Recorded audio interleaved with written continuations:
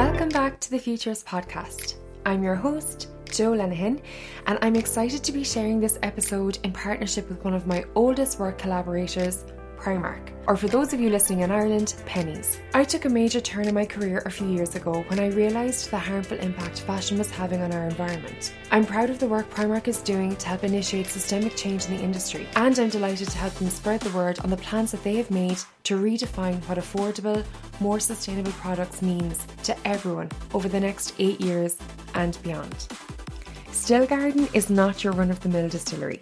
Homed in Dublin 8, the team here has cultivated a community-led garden from which they are proudly sourcing botanicals for their range of fresh and sustainable libations.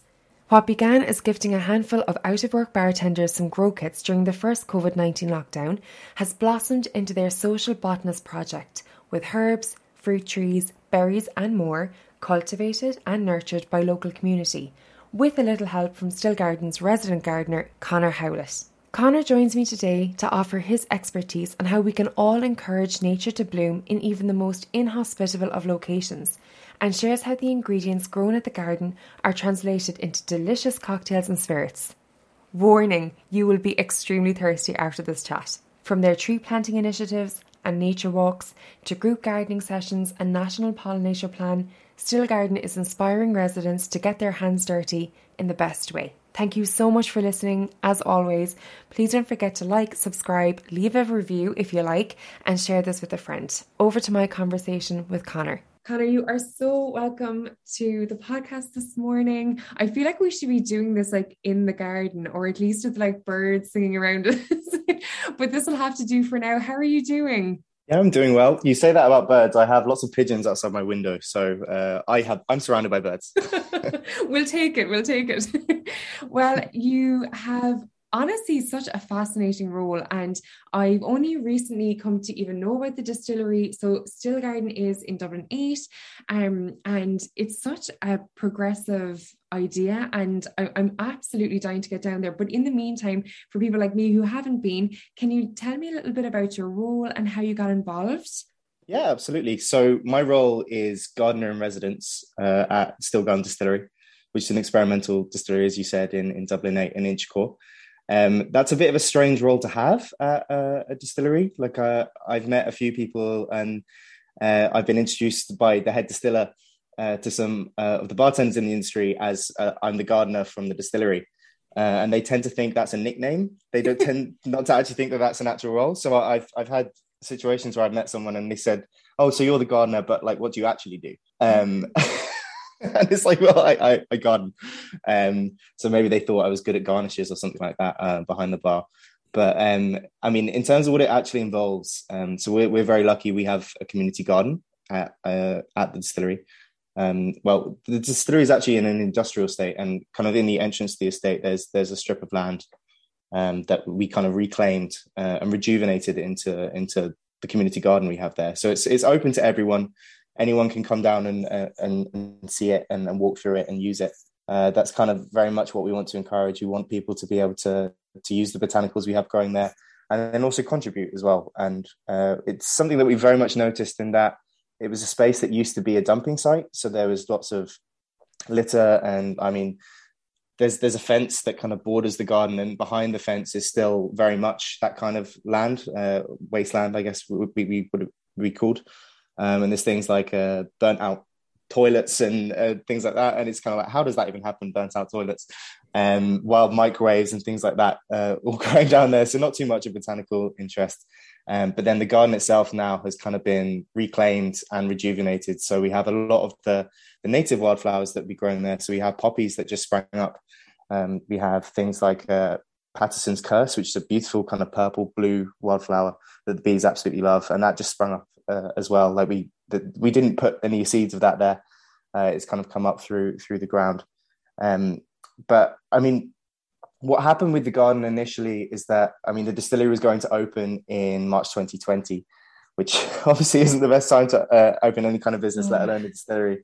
So Vicky is the boss lady of Stillgarden, and Pat is her builder husband. They came up with a plan to kind of transform this space in the estate with the help of the community into the garden. So Pat built a layout for it. He then built chairs that are 2 meters apart as well, so people could social distance outside, and sit down and enjoy the kind of botanical surroundings. But in terms of actually adding the plants there, what happened was we gave some out-of-work bartenders some hydroponic kits to grow botanicals at home.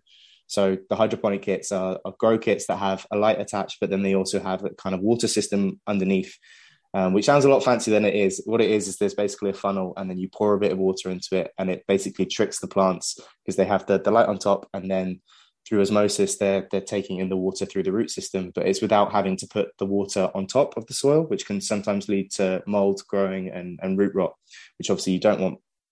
But it means also that they could grow it even if they didn't have a sunny windowsill. So even if you're living in a dark room, you can use a hydroponic kit to grow things at home. So they grew some botanicals and then brought them back to the garden, which is basically what established the botanical garden. And then that's since expanded. So we have windowsill kits for people who do have sunny windowsills, seed packs as well that we distribute out into the community. And that's also how I first got involved with the project, is that I was one of the people in the community who was walking past one day and suddenly saw that this part of the industrial estate, which hadn't looked very interesting at all before, was suddenly a garden. And there was a little sign that said, "What's going on here?" And then it said what was going on. And if you want to get involved, then to kind of get in touch or just pop down to say hi to the distillery. And Neil, who was the gardener there at the time, he gave me a grow kit to grow at home, and also said anything I have growing that I want maybe a bit more space, then to just bring it down and put it in. So I had a few things, like I had beetroot that was growing in my flat because we have very sunny windowsills. We're very lucky with that. But beetroot can only grow so big in a pot, so I wanted a bit more space for it. Brought it down to the garden, and then it grew to kind of giant proportions. So and yeah, I mean, that's kind of how I first got involved with the project. And then when it came to, I was just about to graduate, Neil was moving away. So a position opened up for me. And the guys already knew me because of being involved with the Social Botanist project, what we call the community gardening project. And yeah, that's how it panned out. I love that you got involved in such, like, pardon the pun, but such an organic way. You know, like, it sounds like it was just something that you were passionate about and you got to know the community. I'm fascinated to know how you can take a strip of land in a place like an industrial estate and allow it to be a place that can harvest or allow plants to grow. Like, did you have to do a lot of work on the soil? For people who are listening that maybe, you know, are looking out their window at a similar space, how do you get the soil or the land to be fertile enough to go and plant your beetroot or plant your seeds? So this is one of the interesting things, so the soil was put there before I got there. And the soil is something very much that I'm working on at the moment, because that's one of the main challenges. It was just topsoil that was put on top. So we had there's kind of like a layer of canvas that was put down the garden, and then topsoil was put on top, which the early pictures of the garden make the soil look very, very high quality. It's kind of a nice dark color. But now it's kind of been established for almost 2 years now. It's become very kind of compact and clay-like. So actually, considering how much does grow there, it's kind of it's amazing to me that there is so much that grows there, because in terms of the soil quality itself, that is more of a challenge at the moment in trying to improve that, and certainly the soil structure. There's loads of worms in the soil, which definitely helps. But there's things like as well, so I mean, snails and slugs, which are often known as gardeners' enemies, they actually do decompose the organic material, and that would also improve soil structure as well. I know the kind of main lesson for me with the soil structure is that we had a section of the garden where we had kind of rows of juniper shrubs that were planted. And juniper, obviously being a distillery, juniper is the quintessential ingredient of gin. So we want to have juniper berries, and we want to have juniper plants established. They grow very well in Ireland. They can be a native plant to Ireland as well, like in the west, in the Burren and in the Aran Islands, they have wild juniper growing. The juniper we had was Macedonian juniper. But there were a few that seemed like they were burning in the summer sun last year. And I thought that was because they were very exposed, and that was why they were kind of dying. But then we have a couple of wildflower patches in the garden, which I'll get into a bit more later. But so they were a lot more overgrown. And the one thing I was managing about this section was I was clearing some of the bindweed, which is it's a native plant, but it can strangle everything in its path. Yes. So that would be the only thing I'd be getting rid of in that section. And then I discovered in the midst of kind of the foliage and the brush was a juniper doing really well. So a juniper that had been planted there already. So I thought, oh, maybe it just needs some shelter. So I moved the others into the shelter of the wildflower patch. And then suddenly they did much better. And that's where they are now. And they've done a lot better. I think I saved most of the juniper. I think we only lost one of the junipers. But actually doing a bit more research about juniper, it is sun tolerant. And obviously like Macedonian juniper and in the Mediterranean, juniper would be fine. So what I actually think happened is because there was a lot more biodiversity in the wildflower patch, and there would have been a lot more foliage that was falling to the ground, a lot more insects eating and ingesting and decomposing in the organic matter, is that I think the soil quality was so much better in the wildflower patch compared to the other section where there was just the topsoil. So I think actually it was the nutrients from the wildflower patch that helped that thrive. So that's a great lesson in the sense of that having a variety of plants means that you will then get higher quality soil structure. So certainly with that section, we now know that's a very rich section of the garden. Other sections of the garden, we need to do a bit more work. But there's things we can do, like depending on the plants that grow, coffee grinds are great. So on my route in, because I live in Inchicore as well, so it's all but a 7-minute commute walk for me in the morning, which is lovely. But I'll pass by some of the local cafes. So I pick up coffee grinds from Greenville, unfiltered coffee, and Boom Coffee as well also give us their coffee grinds. And whilst we use some of that from Boom in a kind of a spent espresso martini bottle cocktail that we make, a lot of it will go into the garden as a kind of mulch. And what's great about coffee is that most of the acidity is lost in the brewing process. So it doesn't alter the soil pH too much, but it does add a lot of nitrogen to the soil. So a lot of plants like fruit trees, blueberries, they'll absolutely love the added nitrogen and also the slight acidity as well. Things like lavender, you wouldn't want to add coffee grinds around that, because the problem with that is that lavender really doesn't like any kind of acidity, so it would kill it. But if you're kind of tactical with different elements you can put in the coffee grinds, then it can definitely improve the soil structure. And like another part of the estate as well, where also another bit of tipping land. I know Vicky, before I came on, had spread some wildflower seeds over there to try and get something growing around that section, and just nothing was growing there. And then I started adding coffee grinds to that section of land, and then within a few days there were mushrooms growing there, and then the wildflower seeds germinated. So it just shows that with a bit of added nutrition and improved soil structure, then things will grow. I knew that coffee grinds were really good for mushrooms. I have a friend who's growing mushrooms solely from just adding different coffee grinds at the moment, which I thought was so fascinating. But I had no idea that you could just experiment, especially with fruit trees and other things, and just see if it does help improve the soil quality. And I mean, that's something that everyone has at home. I've definitely had mixed results when I've tried to do some wildflower planting in my garden, but maybe it just needs a little bit more acidity and nitrogen. So I'm definitely going to try that tip. That's really cool. I think everybody over the last couple of years has seen those bombs that you can get, bee bombs and wildflower bombs, that literally all you have to do is scrape the topsoil and just lash them out, and Ireland loves them. So it's awesome to hear that they're supporting things then like juniper. And it sounds like, I mean, for anyone who's listening, it sounds like juniper is the kind of thing that you could grow at home if it is growing so freely in Ireland at the moment. Yeah, I mean, I think with juniper as well, like it can, because you often, when you buy them, they will come as shrubs, like small shrubs. So they grow pretty well in containers. We have a couple that are in containers.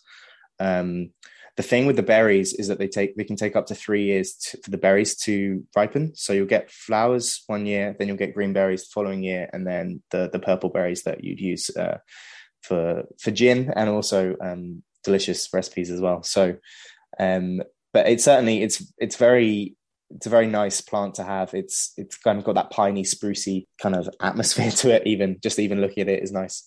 And it's pretty easy to grow. At the garden at the moment that you're managing, how much of it are you actually using back in the distillery at the moment? So at the moment, because of the time of year it is, there's not too much growing that we would use. So that would mainly come at around spring, summer, and then autumn. About half of the garden is more botanical based or edible. So the lower end of the garden, as you move towards the distillery, is more oriented towards that. And what's great is that so many of those plants were grown from seed by people in the community, by the social botanists in the social botanist program. So either from grow kits, like the one I got, or seed packs, or even just donations from people in the community as well. So we got a lot of plant donations, which is great. So at the moment, like, we have some onions that are growing, some garlic, but they're not so much things that we would use in the drinks. Or I'm yet to hear of a convincing argument for them to be used as a drink. But there's stuff like, we have mint, we have lemon thyme, we have thyme, sage as well. Sage is something that's done really well in the garden, to the extent that we don't really know what to do with it. There's a few bars, like I know Crew in town, they have a delicious cocktail that they have a sage garnish with, and they actually came down to the distillery and they were asking us how we grew such great sage. But there's also things like, we have a lot of parsley growing. Parsley overwinters very well. Again, it's not something necessarily we'd use so much in the drinks. Coriander as well. That was one. We had a patch of it that was, again, that was a community donation. So a lady came down to the garden while I was working there and said she just moved from the countryside and didn't have a garden anymore, and asked if there was any space that she could grow something. So she planted a patch of red spinach and coriander as well. And that coriander is self-seeded, so it's coming back again. And coriander seeds we use in the gins. So because it's kind of got that citrusy, spicy kick to it.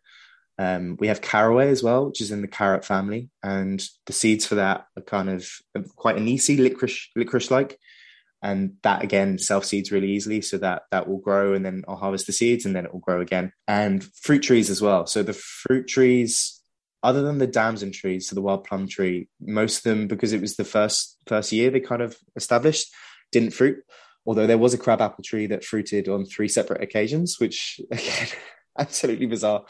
So a confused crabapple. But recently as well, one of our social botanists donated 31 trees to us. So we actually planted 31 trees, which included blackthorn, so sloes. So you can make sloe gin from that, which is delicious. We actually made a very small batch with the social botanist because we went out on a foraging trip and got some blackthorn, got some sloe berries that then Luke in the lab turned into a sloe gin. We have a collaboration as well coming up with Pocket Forests, which is run by Catherine Cleary and Ash Conrad Jones. And they plant mini native pocket forests, basically. So, and they do a lot of work of taking small sections of land and then working on soil structure. So they're amazing for working on the soil. So the idea is kind of to mimic a forest floor. So to add lots of bark, lots of rotting wood, and kind of mimic those conditions, and then to plant the small native trees, and then hopefully to generate them into a forest, as well as like establishing wildflowers around them as well. For the garnishes, we can't solely rely on the garden mint for the social gin production anymore. But again, that's something I'm working on, trying to get different types of mint as well. So we have some Korean mint, which I've never grown before. I'm not sure what the flavor will be like, but there's a few Korean mints that have gone out in grow kits, apple mint as well. And we had chocolate mint in the garden, which is kind of, it tastes like an after eight. But there are other ways we kind of use stuff from the garden as well. So over summer, we were doing cocktails of the week. So different cocktails each week. And we did a Nom Collins, which is basically a riff on a Tom Collins. So a kind of alcoholic lemonade, but in an edible cup. And Luke made a lemon thyme foam to go on top of it. So it was using the lemon thyme from the garden. And making a foam to go on top of that, and he's also made a limoncello from it as well, and from lemon balm, I believe, as well. But then the top end of the garden would be more ornamental and wildflower based. So we have those dedicated sections. We're part of the All Island Pollinator Plan as well, which I'm sure you know about, which is trying to establish these pollinator corridors across the island of Ireland. And we've really seen the effects of that in terms of just how much we have growing in the garden. As I said, the soil quality isn't necessarily great. I think one of the reasons that we've still had a great produce of botanicals, certainly the herbs, is because of the amount of pollinators we have in the garden. 90% of fruiting flowers need pollinators in order to produce fruit. So the fact that we have such a good haul of botanicals, I think is for the most part due to that, and also the fact that the garden gets a lot of sunlight as well. So I think that's why we have so much that is successfully growing there. But when you encourage pollinators, you're also encouraging pests, which can be a problem. And one of the ways we want to use the garden is not using pesticides or anything like that. Of course, so I just want to ask that would be so in line. Yeah, of course. So how do you manage that then? So by having these wild sections, so it's still wildflowers, but I'll manage that a bit more. So I'll get rid of things like buttercup, which the root system can be strangling the other flowers. But then on the other side of the garden, which is where the junipers were, I was only getting rid of the bindweed, so just letting everything grow there. So we had ragwort growing there, which a lot of people would often get rid of because it can be toxic. And so in the countryside, it's often dug up because it will cause liver failure in horses. But then it's also a great food source for bees, and also it's the only food source for the cinnabar moth as well. If anyone's had a walk in the Irish countryside, it's that kind of massive yellow weed, but it's gorgeous. I don't believe in the word weed anyway, but it's beautiful. But I know it can be toxic. But again, like that in a small managed area where there's no livestock around, I'm sure it's fine. Yeah, and like you'll see the caterpillars on it. So they're kind of these stripy yellow and black caterpillars, and then the moth that comes, it's a nocturnal moth, and it's a red and black moth, which is absolutely stunning. So if you get rid of all these plants everywhere, then it means that these insects, these creatures aren't going to have the food source, and they're really important pollinators. So that we'll have that section of the garden which is left to its own device, really. And then because of that, what then happens is that pests that will come to the garden, there's a lot more food for them in the overgrown sections, so they'll tend to go to those sections instead of the botanicals, which we want to keep clear. So it then also encourages predator insects such as ladybirds, and we had so many ladybirds. I think we probably had about 1,000 ladybirds in the garden last year, just in the sense that I kept noticing these little beetle things that were kind of resting on the wooden borders of the garden. I had no idea what they were, and then I saw that a ladybird kind of came out the shell of one, and I realized that actually they were ladybird larvae. And there was just so many, like every day there'd be more and more.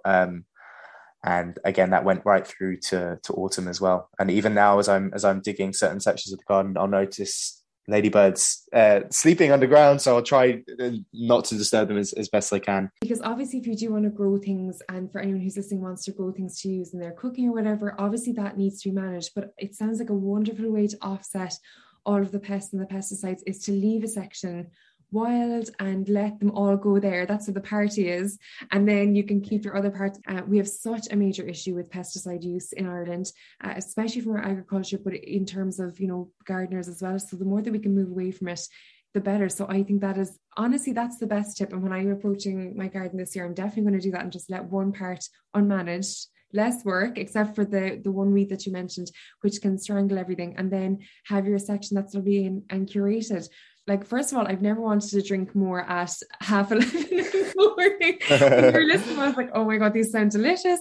But second of all, it sounds like it's such an amazing way for people to come together in the community. I mean, especially when you live in a big city, sometimes you can go years without meeting your neighbours or interacting with each other, especially after the 2 years that we've had. We've basically been in our homes. So is there a nice social aspect to the garden as well? Yeah, massively. And again, that was one of the appeals to me, is that during the main lockdown, and that was the time when I started to explore my local surroundings a bit more, even just to get out the house, and just even the sense of like my colleagues now as well. So Luke, who I work with, was kind of the first people I got to know as a customer, but it felt like we were friends pretty soon after that. And to the extent that, like, with college, we had a botanical society, and I asked him if he wouldn't mind like doing a little talk about how the botanicals work with gin, with the society. So, and he did that for us. So we had a little event over Zoom, of course, but where he was explaining the botanical side of gin. But then in terms of expanding from that, like, I mean, we had one of the first events I remember going to, still as a social botanist, was a tasting of a product the guys have made, from stuff they'd foraged. So they called it foraging. Very and that clever. was, yeah, we do love puns at Stillgarden, much to Alan, the head distiller's despair, I know. But yeah, they made a foraging. So it wasn't, strictly speaking, a gin. It wasn't something that was being sold either. It was just a very small batch just for the social botanists to try out. And it was infused with the wild berries that the guys had harvested. And just that sense of, we were all outside, we were all socially distanced, but being in a group of people trying this unique drink that no one else was going to get to try.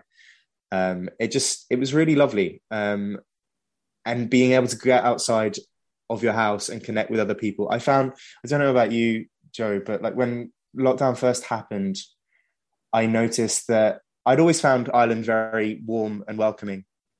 And when you walk past people, often people make eye contact with each other or might smile or say hello, especially in the countryside. I know everyone you drive past will wave at you. But I noticed with lockdown, when COVID happened, people suddenly got very fearful of other people. You didn't really want to encounter another person, or if you did, you were scared of doing it because you didn't know if someone else had this disease, and that you might then get it. So having this kind of situation where everyone felt safe, but you were still able to connect with other people was really, really welcoming, and it felt it felt like it helped me get through the worst of lockdown, because in a time where people felt so isolated, having this way to connect with other people was really lovely. And then when I came on at Stillgarden, I kind of tried to expand that by doing these community gardening hours. So again, like even when we went into lockdowns, we were still able to do them because they were outside. We were able to socially distance. Everyone is welcome to come down to the garden whenever they'd like. And if they want to plant things, then they're welcome to. If they want to harvest some things as well, they're also welcome to. But I had these gardening hours with the idea in mind that it would provide a space where either people could get to know me, they could get to know other social botanists and interact with them. I could provide tools so we can all kind of do it together if people have questions. If people don't have any idea about gardening and they just want to kind of learn a bit, then they can also come.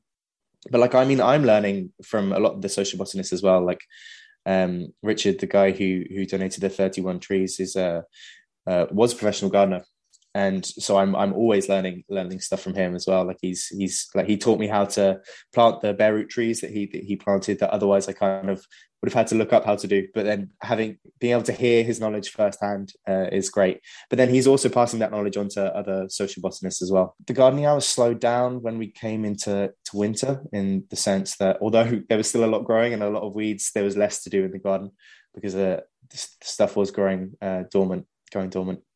But I still try to incorporate things like foraging walks. There's still a few things to forage at this time of year, and there will be coming into spring as well. And what happens with the foraging walks is we then the guys in the lab will then try and make something up with the stuff we forage, and then that also gives us ideas for future products potentially as well. Also nature walks, we did a nature walk recently as part of a campaign we're running this month called Cultivate, which is kind of all about doing what we can for the betterment of like ourselves and the world around us.